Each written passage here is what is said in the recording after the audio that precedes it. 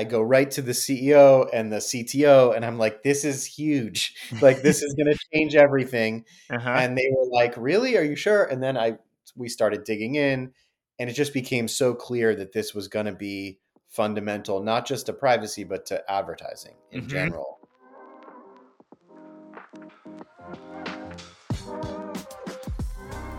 Before we get started with today's episode, I want to tell you about SpotDraft. If you spend hours every week drafting and reviewing contracts, worrying about being blindsided by renewals, or if you just want to streamline your contracting process, let's talk about an end-to-end AI-powered system that'll save you time. SpotDraft is a contract lifecycle management system that helps in every stage of contracting, from creating and managing templates and workflows to tracking approvals, e-signing, and reporting via an AI-powered repository. SpotDraft does it all. And because it should work where you work, it integrates with all the tools your team already uses. SpotDraft is the key that unlocks the potential of your legal team. Make your contracting easier today at spotdraft.com. Want to break into a privacy role? Where is privacy headed? And how does AI fit into all of this? No one knows better than my guest on the abstract today, Andy Dale. And not least because he's done 88 episodes of his podcast hosted with Pedro Pavone, the Data Protection Breakfast Club. In addition to DPBC, Andy is the general counsel and chief privacy officer at OpenAP. And before that, he was a legal leader, GC at companies like Alice, SessionM, DataZoo, had a couple of transactions in there. Andy, thanks so much for joining us today. Tyler, great to see you. How are you? I'm doing well. I'm coming off of a holiday break, which is a nice place to be. Let's settle something first. It's in the name of your podcast. Is it privacy? Is it data protection? Is it neither? Is it both? Pedro was the one that advocated for Data Protection Breakfast Club. And I actually think it's arguably sort of six half dozen, but I think data protection, the idea is that it subsumes a larger surface area than just data privacy. So it potentially pulls in, information security. That relationship is really critical between legal privacy and the Sure. infosec side of the business. So that's a really critical piece. I think it can then it bleeds into product counseling and those kinds of things. So I do think data protection is probably where I would like to play my role. Mostly privacy is very specific in terms of the US right now. We have all these different laws that I think are focused on data privacy. Mm-hmm. But I think it's going to evolve sort of into a more globally and expansive idea, which is probably data protection. I'll be curious. I'm going to ask you later on about how AI fits into this and who ultimately should be taking that up, that sort of Yeah. thing. But now that we've settled that we like data protection as the term, let's go back like a few steps in your career. You were really, I think, one of the early folks to latch on to data protection, latch on to privacy, carve out a bit of a niche, build a persona around it. Back then, did you have any idea that privacy data protection would become what it is today? Did you see that coming? Not initially. I don't think I think people would be lying if they said they could see what it would be, what it is now. I was working on the in-house legal team at TD Ameritrade, and I had a boss, David Hale, who was the chief privacy officer. He sat right next to me. And I remember being like, what's the chief privacy officer? What is it? And when he explained it to me back then, he was one of the first people that had like an IAPP certification up on his wall. It was a piece of paper with a thumbtack, basically. And he was like, this little organization. I joined. But what happened was, at that time, it was really focused on financial data. It was broker dealer. And there was a Gramm-Leach-Bliley Act. So compliance with that. And the GC said to him, like, I don't have anyone to do this. Will you do privacy? Yeah. And he was the head of IP at the time.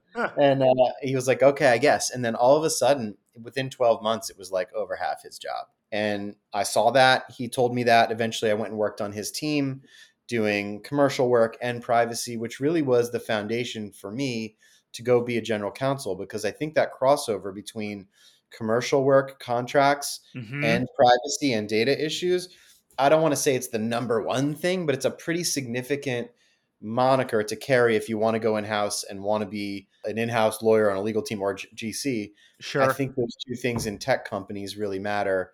So I was fortunate that had happened. And I think when I left Ameritrade and went in as the first lawyer at DataZoo, the CEO was a former lawyer and he had Oh, been a that's GC. interesting. Yeah. Yeah. And he had been a lawyer in Washington, D.C. and then a general counsel of a couple tech companies, but had been long past that. But when we met, the first time we met, I was like, look, what's important to this business beyond the day to day? I know you need me to do the contracts and I know you Sure. need me to weigh in on an HR issue here or there, but what do we really need? And the first thing he said was privacy. He was like, it's going to be a big thing. It's been something relevant for a while. And so I took that cue and I dug in. And what I realized over the first couple of years there was it wasn't just the world around us, but it was critical to that business. So it Yep. helped me elevate. It was an ad tech company and there's tons of privacy issues there. So it helped me Yeah. elevate myself into more things, do more things in the company. And I think that was the moment right around that time when I started to realize, all right, like it's both growing in the world and Hmm. it's really like hyper important in this business as well. So let me become an expert. Let me like draw on a thread there. I think, which is part of privacy and data protection is about understanding the laws, and part of that feeds into contracts. And another big piece is understanding data, and that's when you're talking about it being really important to the business and where the product is headed. And how Yeah. do you think about those two pieces, and like what you did first, and what you eventually grew into in those roles? Talk a little bit about those two concepts. There was a little bit of a forcing function there from the GDPR. So we Hmm. had we had the data protection directive, which we were aware of and complying with generally, but every country has its own law there when it's a Hmm. directive as opposed to a regulation. So the GDPR gets announced. I go right to the CEO and the CTO, and I'm like, "This is huge! Like, this is going to change everything." Uh-huh. And they were like, "Really? Are you sure?" And then we started digging in, and it just became so clear that this was going to be fundamental, not just to privacy, but to advertising in Hmm. general. And I just said, we got to lean ourselves in here. So the CTO and I started focusing, some other folks in product. I got people around the business rallied around the idea. And then I started connecting with all the GCs and CPOs of the ecosystem companies.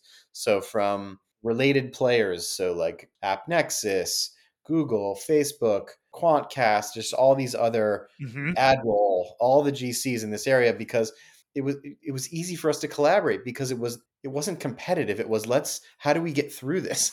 Like how Yeah. does the industry get through this? So I think it forced me to get really focused on how we use data, spend time with product, spend time with tech, learn what the ecosystem is doing, and then I could relay some of that back to our company and say, look, the whole supply side of the ecosystem thinks this. The demand side of the ecosystem thinks this. Hmm. What do we think?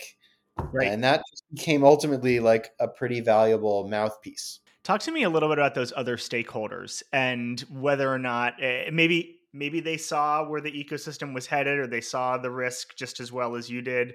But were they skeptical at first, or did you really have to kind of build trust around this, or was the business case for investing pretty obvious from the start? They were skeptical only in the sense that at that particular company, we didn't have, tens of millions of dollars of EU revenue. We Hmm. had some, and we had teams there, and we saw growth there, and we had a couple big customers. So it was enough that we felt, okay, we have to focus on this. We don't want to lose these big customers. And Yeah. one of them, I think, was also an investor. So we had like reasons to think very seriously about what was going to happen and be smart on it because we knew they would ask us about Yeah. it. So I think like the investment of intellectual capital was easy to get, Uh huh. but the other type of investment is always harder to get. So it was like, how do we act? Okay, so how much money are we actually going to put into building something against what is Yeah. really an unknown spec in a lot of ways? Uh huh. So what ultimately ended up happening was the circle of friends that I had helped convene with Pedro and with another guy named Vivek, who Hmm. was the head of privacy at Rubicon Project. and has gone on to be a GC at other places. Hmm. The three of us started connecting people together. We got a group and we started talking. And the GC of Quantcast was a woman named Geeta, who is at Google now on the policy side. But she took up the mantle with her product team of really working on what does cookie compliance look like under the auspices of the Hmm. GDPR. Plus, we also had another law, the e-privacy directive, that was potentially going to become a regulation at the time. It hasn't yet, but it Hmm. was then. So Geeta was like, let me try to solve this. So they came up with sort of a solution for passing signals. She took the mantle on that, raised it at an industry group. The industry group really liked it. And then eventually it got passed off to the IAB, Uh-huh. which is the Interactive Advertising Bureau in Europe, the Europe version of it. And they took on that project and pushed it out. And it was in use for several years until it got struck down by a case in Europe. But like ultimately, we had to come up with a solution, and luckily that group helped push it forward. And so at that point, I was able to go, all right, this is what a lot of the folks in the industry are doing. Hmm. Then I had something that our company could react to, and I think eventually we went in and honored that signal as well. We're going to come back to this idea of working with industry orgs and Yeah. privacy and how important that is.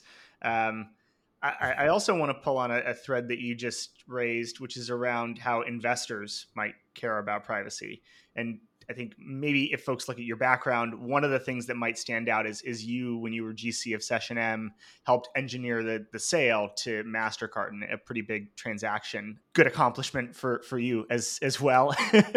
um, I'm curious for broad lessons from that experience, but also what was the diligence like on the privacy side? Because I think that you're going to see more and more of that in investments, but you're also going to see that in M&A and other transactions. The M&A diligence, as you'd imagine, was much, much heavier. Yeah. Um, the we raised a round while I was there. It was a continuation round, Hmm. existing investors, and there was a diligence call, one call, and it was me and the CFO. And I remember thinking to myself before the call, great, this is going to be like all him. Like they're just going to be asking about like the health of the business and forecast and kind of some of our basic diligence questions. Yep. Instead, it was all me. It was the entire thing was privacy, and it was just really focused on. It was the law firm kind of driving it, but I think it was Mhm. also the investor, needed to know what we were doing with data. So I think Sure. there was certainly a heightened awareness of privacy issues at that time. Then when we went on to do the diligence for the deal to sell the Mhm. company, it was exhaustive Yeah. in terms of the privacy stuff. And in fact, MasterCard has a privacy team that does privacy diligence. There's an InfoSec team that does InfoSec diligence. And then there's a data strategy team that does a separate round of diligence on strategic uses of data. So Interesting. really, I was pointed in three different directions on privacy diligence. And at Session M, we sold it relatively quickly. I didn't have time to hire a team. So it was really just, it It was was me just and you. it was me and outside counsel, really working on this. Wow. Luckily, I had the ability to have really great outside counsel. It was a global company, so we had a lot of global privacy issues. It wasn't a Mhm. big company, and so we constrained resources. But to answer your question more broadly, it's a huge deal for companies, and I Mhm. think investors. It's something they like to know is being taken care of. I don't know how much it informs their ability to do a deal or not do a deal, but I Sure. think they're very happy when they hear that you're on top of it. When you were going through that diligence process, was it possible for you to keep any of the other sort of trains running on time or projects running in the business, or is that all consuming? All consuming. Yeah. It's almost impossible. The only thing you're keeping alive at that point is like a deal that's at the finish line. Yeah. That's kind of it. It's all. I'll tell you a story quickly. Like I have two young kids, and I said to my wife, like these next couple months are probably going to be a little crazy. How can we support each other through it? That kind of thing. And there was one night in the throes of the deal when our CEO emailed me at 11:45 at night. I was sitting in bed about to go to bed, Hmm. And I wrote him back, at 11:45, and then like 11:50, my phone rings, and I just said to I got to take this, And she's like, "What are you crazy? It's midnight." And I was like, "Yeah, this is what you do when the biggest moment for the company." So I took the phone call in my bathroom and got through the issues. But that's what it was like. It was all heads down. There were all nighters. We spent a couple super late nights at our law firm's office, just get the deal Hmm. done. Yeah. As you sort of moved from those really data heavy businesses, Data Zoo and Session M, thought about Alice, and now you're more back in ad tech at OpenAP, which we'll Yeah. chat a little bit about. But how did you think about what interested you next? Yeah. What would make you curious again? Well, you know this from having spent a little bit of time in advertising. Like that GDPR period was tumultuous for ad tech and a lot Sure. of unknowns. And so I had been doing it for 4 years at that point, and some of the pieces of the ad tech market were struggling.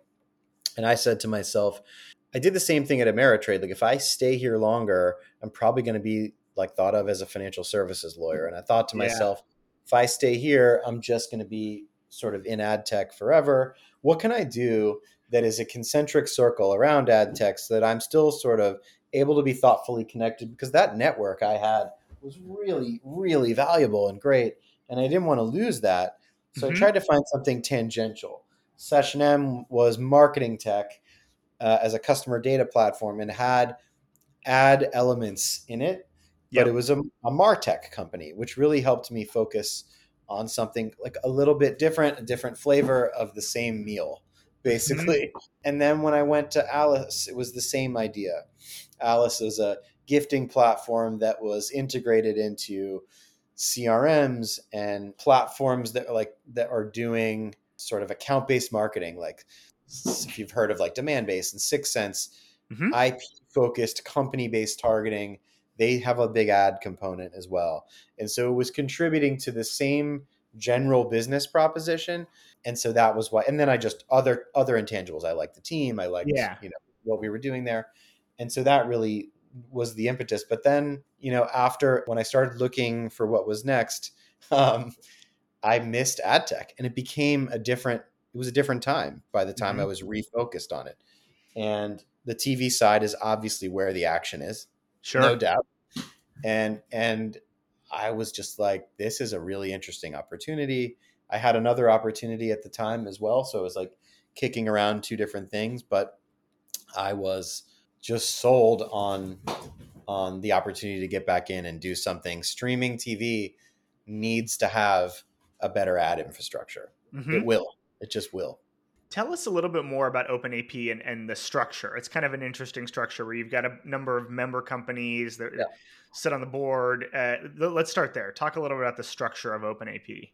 Yeah, it's a joint venture um, owned by NBC Universal, Paramount, Fox, and Warner Brothers Discovery, with a small investment in 2021 as well from Snowflake.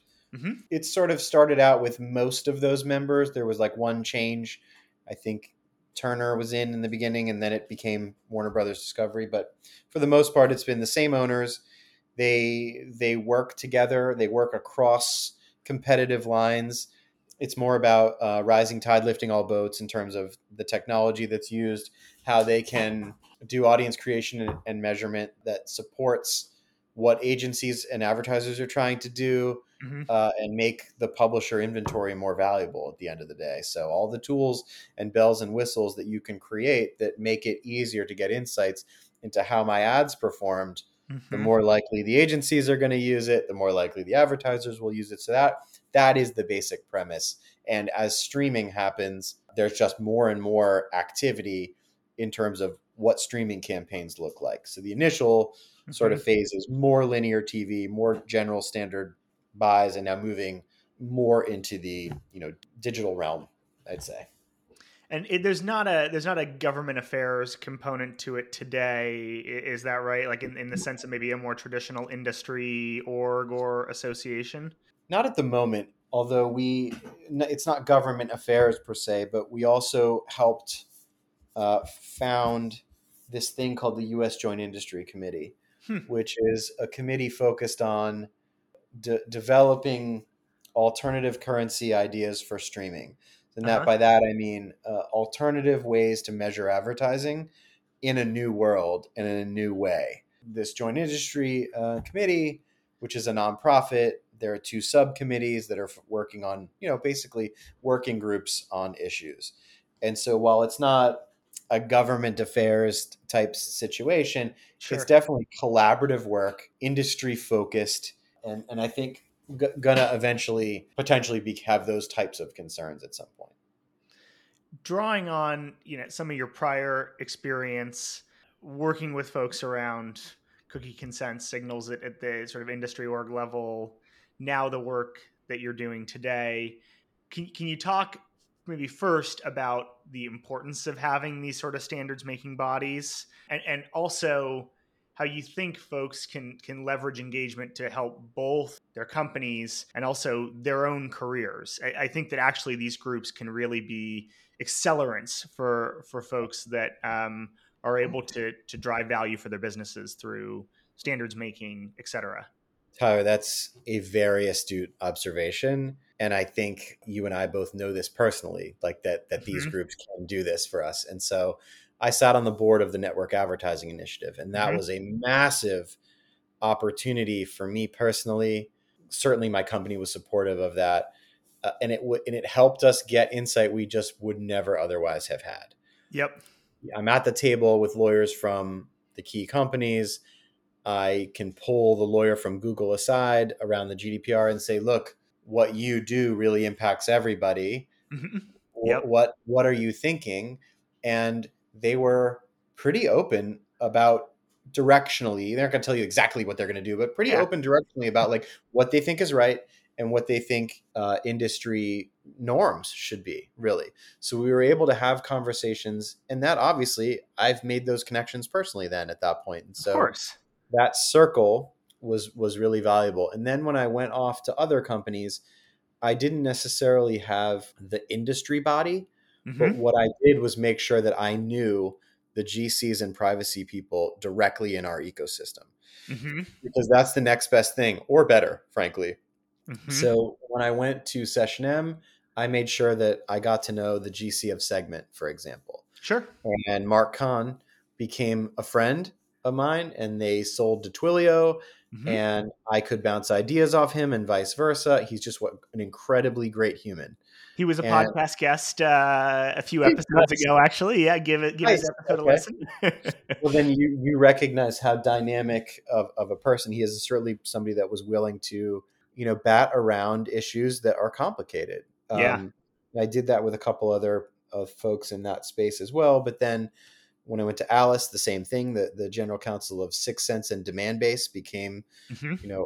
confidants and allies, and we shared ideas and asked each other questions, and really, really important stuff. And I've done in a joint venture, I've had to do that even more, because those Hmm. companies literally own our company. So, and then in this company, in the TV and media space, industry committees are, I hesitate to say rampant, but they're very, very important. More Sure. important than I even had a sense for. But when I joined, I didn't realize that so much of the collaboration is happening there, Hmm. because it's a safe space to collaborate, I think, as opposed to like collaborating off on the side on your own. Right. I think this provides that place for people to talk about non-competitive issues together and things that lift everybody. It's not a partnership where both sides are thinking about their commercial interest as being sort of the paramount piece. How do we understand where the ecosystem is heading? Let's pull on Pie. that for There's enough pie for everybody yeah. typically.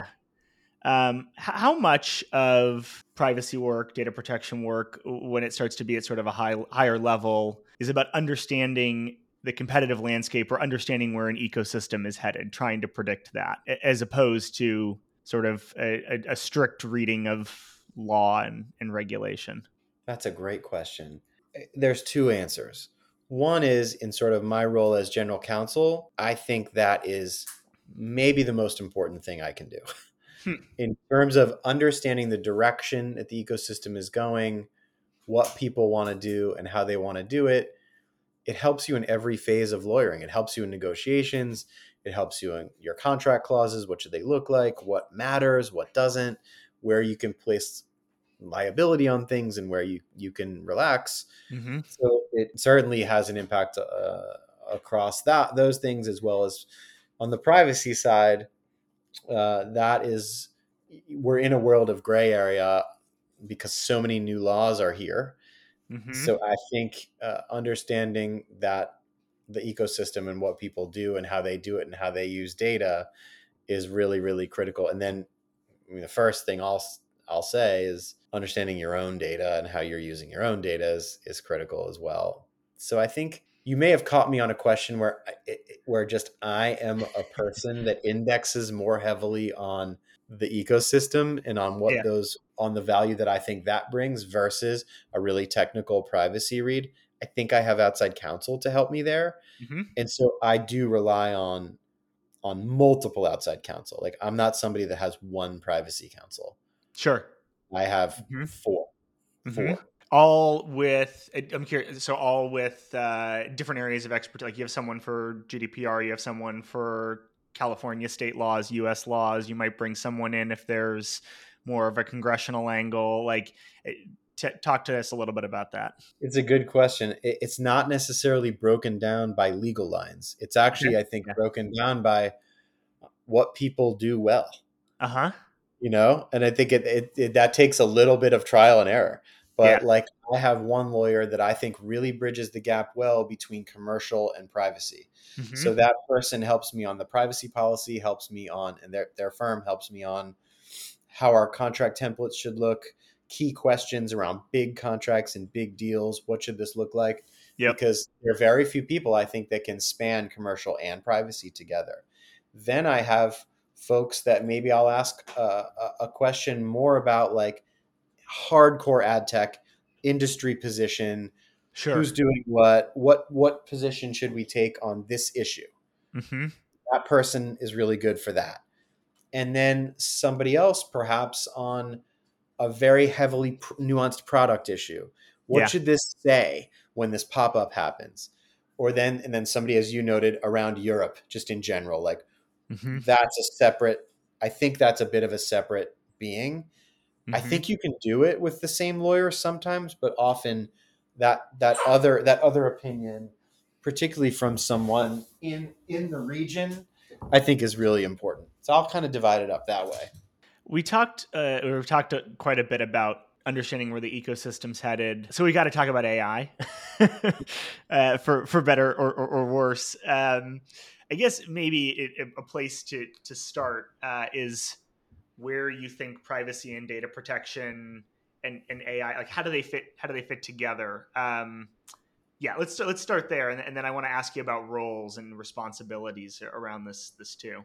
Honestly, I no one knows. I think if they're answering that they know for sure, Yeah. you know, this answer, then they're just not being truthful.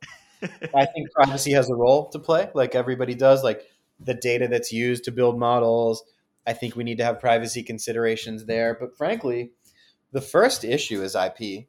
I think, in terms of how to focus on the models themselves and what's being created, what content's being created, what Mm-hmm. kinds of products and services are created, how they're created, what data is used to create it. So there's IP issues for sure. I think the answer to who should own it Yeah. is a very interesting question, because I think what you see is you see this, and this is not exclusive to lawyers. It's probably in other industries. I see it because of where I am. Mm-hmm. Everybody wants to be first. There's a Yep. first mover advantage in learning as much as you can about AI and digging in and being the one that's speaking at a conference about it and the one that's vocal, writing an article, having tech conversations. And so you're seeing both the IAPP lean in really hard on AI governance. I think that's a smart move, Sure. but like they certainly don't own the space. They're going to take it upon them to help create experts through training. And it's going to evolve. That training will evolve over time because AI is going to evolve so rapidly. So they're replicating their model in AI. I think privacy pros can, because we're technical in some aspects, can Yep. ish for lawyers. I Product think oriented. can Yeah. Yeah. try to jump into AI, but like an IP. I had dinner with some of our outside counsel, and one of them was a patent lawyer, and he's focused on this stuff too, and he should be. Like, Hmm. what role can he play in that? How can he advise early stage companies that are wanting to use AI and wanting to leverage models? How can they do that? Do you have thoughts on how the CPO role, Chief Privacy Officer role, is going to evolve over time? Do you think that these sorts of changes are going to make it a sort of more technical role? Are they going to make it a role that's more focused on legal reads? Is it going to become more strategic? Is there room for all of those? I mean, those are just a few options that I'm coming up with off the top of my head. But yeah, where do you think the role is headed? In some part, Tyler, I think it depends on the person. Yeah. Um, if somebody is inclined for strategy and inclined for product development advice and inclined towards how do we grow, they may do that. And somebody else might be inclined to focus on how do I contain our risk. As a large organization, that's a big thing on somebody's mind. How do I contain our risk and innovate? How do I do that? That's hard. Hmm. So I think it's going to continue to be variable, which I think makes it fun and interesting for people. Yeah. In my personal point of view, I believe and have been vocal about this in the places where I can be vocal. I think the CPO role in the future and privacy just in general is going to just be elevated into the GC seat more frequently. Because Hmm. I think traditionally we've seen a couple different areas kind of tend to move into that GC role. Historically, way before, Hmm. maybe 20 years ago, it was the outside counsel comes in. Sure. They got to know the team, they got to know the board and the company, and they're like, hey, it makes sense to bring this person, into our company. I think that probably still happens to some extent, but less so. More people are groomed in house, and then somebody comes up and ends up in that role. And so, I think the more recent model was that's an internal person, and that's one of a couple roles. It's somebody that has done corporate work at the board level Yep. and been doing M&A transactions and has been involved in public company work if they're public, that person. Or it can sometimes be like a deputy GC that's owning a couple functions. Hmm. Maybe it's corporate employment IP kind of with a large top-down structure, or a litigator. And litigators often have exposure to large areas of the business. The reason I think privacy is that next thing is it touches every aspect of the business. So the Yep. privacy lawyer has to know has to be up on what's happening in the people org, has to be up on what's happening in product, Hmm. commercial, IP. Like, there's no place that we can hide. Yeah. So I think it's a nice window, and I've actually seen it happen a bunch of times already. That's a great roadmap of sorts for people who might be thinking, "Hey, I've got privacy experience. I want to position myself for GC position." What about for those folks who are even more junior, who are thinking, "I want to break into privacy"? Do you Yeah. have general advice or recommendations for breaking into a privacy data protection role? It's pretty hard right now. I think it's actually an industry problem right Yeah. now. And I've talked about this with good friends. Jules Palinetsky is the CEO of Future Privacy Forum. Hmm. I've talked extensively with him about this problem. I've talked with a friend of mine who is a partner at Goodwin, Omer Tene, who used to be at the IAPP. We think Hmm. it's a problem. It's very difficult to get the 0 to 3 years of experience if you want to go into privacy right away. Yes. It's almost impossible. And so that problem has to be solved at some point. Everybody wants experienced people. And then it's equally difficult to move into privacy from areas that even might feel adjacent, like product counseling or IP or something. I think it's easier there if Hmm. you've done that. But I can't tell you how many times, you know, someone will reach out and they'll be like, "I'm so interested in privacy. I love it, and I've been litigating, criminal matters, and it's like, Yeah. oh, how do we figure this out? Because it's just so unrelated and somebody's not gonna, it's very hard to get someone to lean in. So the advice that I've given in that case is just show as much interest as you can in Yeah. general, and do it outside of work, write articles, show up at privacy events, just be in the scene, Uh-huh. start to show publicly that that's your thing. You love it. Right. And that will help you position yourself to get, have someone take a chance on you. I met somebody just like this a couple years ago. She was a lawyer in a law firm in New Orleans, and she had done a tiny bit of privacy work, but not very much. And I could tell she was like just great, loved it, was Yeah. passionate about it, incredible, willing to work really hard at it. And I had an open role, and I was like, I would hire you. I would hire her Mhm. in a heartbeat. But I ended up like converting the role to a more experienced level and hired someone with 12 years experience that was doing other things. So I essentially Sure. shelved the role, but I would have hired her for it. And what ended up happening, I said, let's stay in touch. And we did. And a role came along at a company where I happened to be able to tell a couple people about her, Uh-huh. and she got the job. She's a full, as strong a privacy lawyer as you'll come across now. And because they took the time to let her have a chance and train Right. her. And that story, we need more of that story. And it's Yeah. difficult to replicate.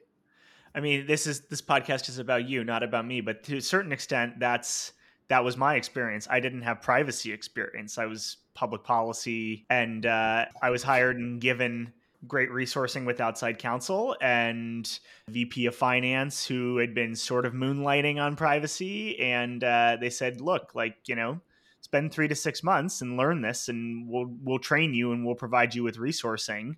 I'm very thankful for that. It was great. It was huge. I didn't expect this was right when GDPR was about to come into play, and I didn't That's a expect that it would grow tremendous into example. anything that it has. Well, it's a tremendous example, Tyler. Like, it's on our podcast, we've talked with GCs so many times about getting stuff done, Hmm. and the person that stands up and gets stuff done, people notice. We had do you know the former chief legal officer of Block, used to be Yeah. Square, Uh-huh. Savan? Savant's described it as run towards piles of shit. I love that description, because what she means is take on the stickiest, nastiest problem that no one wants to touch, get in there and make an effort at trying to solve it. And Hmm. inevitably that will pay dividends for you. So it's the same idea. Privacy, it's not a pile of shit, but it's complicated, right? It's really difficult right now. So if someone is willing, as you were, to say, I'll get in there, I will Yeah. figure out what makes sense for this company, or I'll at least give us like a read on it. Right. I think people are totally receptive to that. So that's another way somebody internally, if they're already in a company but doing something else, they can take on a project that helps them evolve. As we start to wind down a little bit, I've got to ask you about the podcast, your podcast. Tell us, I mean, 88 episodes is really impressive. And I know it's sponsored by or helped organized by TechGC now. And tell us a little bit how you got started. How did you and Pedro decide to do this? I met him in like 2014, 13 or 14 at a conference we were speaking together. And it was one of the first times I ever spoke at anything. And I met him. We were both early and unprepared. Yeah. And so we ended up talking, just the two of us, for 2 hours straight. We were purportedly working, but we were so interested in one another. You know how you just meet someone and right away you're like, this person is my friend. Yeah. He and I just clicked, and we kept having these conversations. And I mentioned the sort of triumvirate of Pedro, Vivek, and myself, Uh huh. just playing around these complicated issues together. And then over time, I moved to different companies, but we kept finding ways to connect and sometimes work together and work on things. And it just became this really, really valuable friendship and Hmm. relationship. When COVID started, maybe a little bit before, when I started at working at Alice, and a little bit before, he and I had been sort of batting around like, would anyone else enjoy these conversations? We don't. We had convened a group of people to have similar conversations, but we were often kind of pushing the conversation along. Hmm. And so we thought, maybe we should try to do something. And my company, Alice, was all for it. They were Yeah. like, go do it. They had a guy, shout out to Gons, who produced it for us in the early days. He made Oh, it look cool. awesome. And it just came out really well. And then eventually Chris Sands called us up and was like, Hmm. I love what you guys are doing. It needs to sound better. And so really it's been this really nice evolution, friendship with Chris, partnership with Tech GC. Uh-huh. They gave us the equipment, to make it sound better, and they help us produce it. And it's an extremely low amount of work given the value that I think, that I hope people are getting from it. It's Uh-huh. just been really fun. So it started out, Tyler, as a way to like connect with our friends, see people during a time when everyone was remote, and kind of produce something that felt fun. Hmm. And we've just been having a blast doing it. I never thought we would do 88. We're gonna get to 100. Like that's a milestone for sure. We're gonna get to Yeah. 100. We'll get to 100 this year, and we're gonna celebrate. And we've created, unwittingly created a little community around it of the people that have been on it, and Uh-huh. people that have been on multiple times. That someone should be very proud if they've been on multiple. I think Julia Schulman, I think, is the leader. I think she's been on 3 or 4 times. I did an episode with her as well, and that's a good one. Another good one if you like this one. And shout out to Chris too, who within about 2 episodes of me starting to release this, called me up and was like, "I have a bunch of tips for you on sound. Let's hop on a call. Let me Chris tweak is this one for you." is a salt of the earth, excellent person, and really just wants to make great content. Yeah, absolutely. I'm not going to ask you for your favorite episode because I wouldn't be able to answer that question either. But if you think there's an episode or two, folks who just want to get started listening to DPBC, where should they go? Man, I love this question. um, let's see. I think the sound quality is not great, but I think the first episode that we did with Vivek was really excellent, really fun to get the three of us together. Everybody was, again, remote, and nobody was really going to offices. So it was really great to spend time with those guys. And that's sort of in the Wayback Machine Yeah. on the episode. More recently, the one I mentioned with Siobhan Whiteley from Block, that's an Hmm. excellent episode. We had the chief privacy officer of Uber, Ruby Zeffo. That was a really, really excellent episode. We had Adam Markey, who is the director of the ad product team at Roku, talking Interesting. about the relationship between Formula One and product management. I like that one because it's a little bit different than what we would normally talk about, more product focused. And then we did one with Julia, which was really excellent, called Privacy BFFFs, Best Friends Forever, I think. That's a really nice one. And then a bunch, like the Omer Tene episode is great. The old Trevor Hughes episode, who was the Mhm. CEO of IPP, is great because it was right after the January 6th insurrection. So we were Oh talking about wow. it a little bit. We had a really great episode way back with Jules Polonetsky, like I think the second episode we ever did. There's too many to keep going. Some heavy hitters. Mark Cockrell, the VP of Legal at ServiceNow.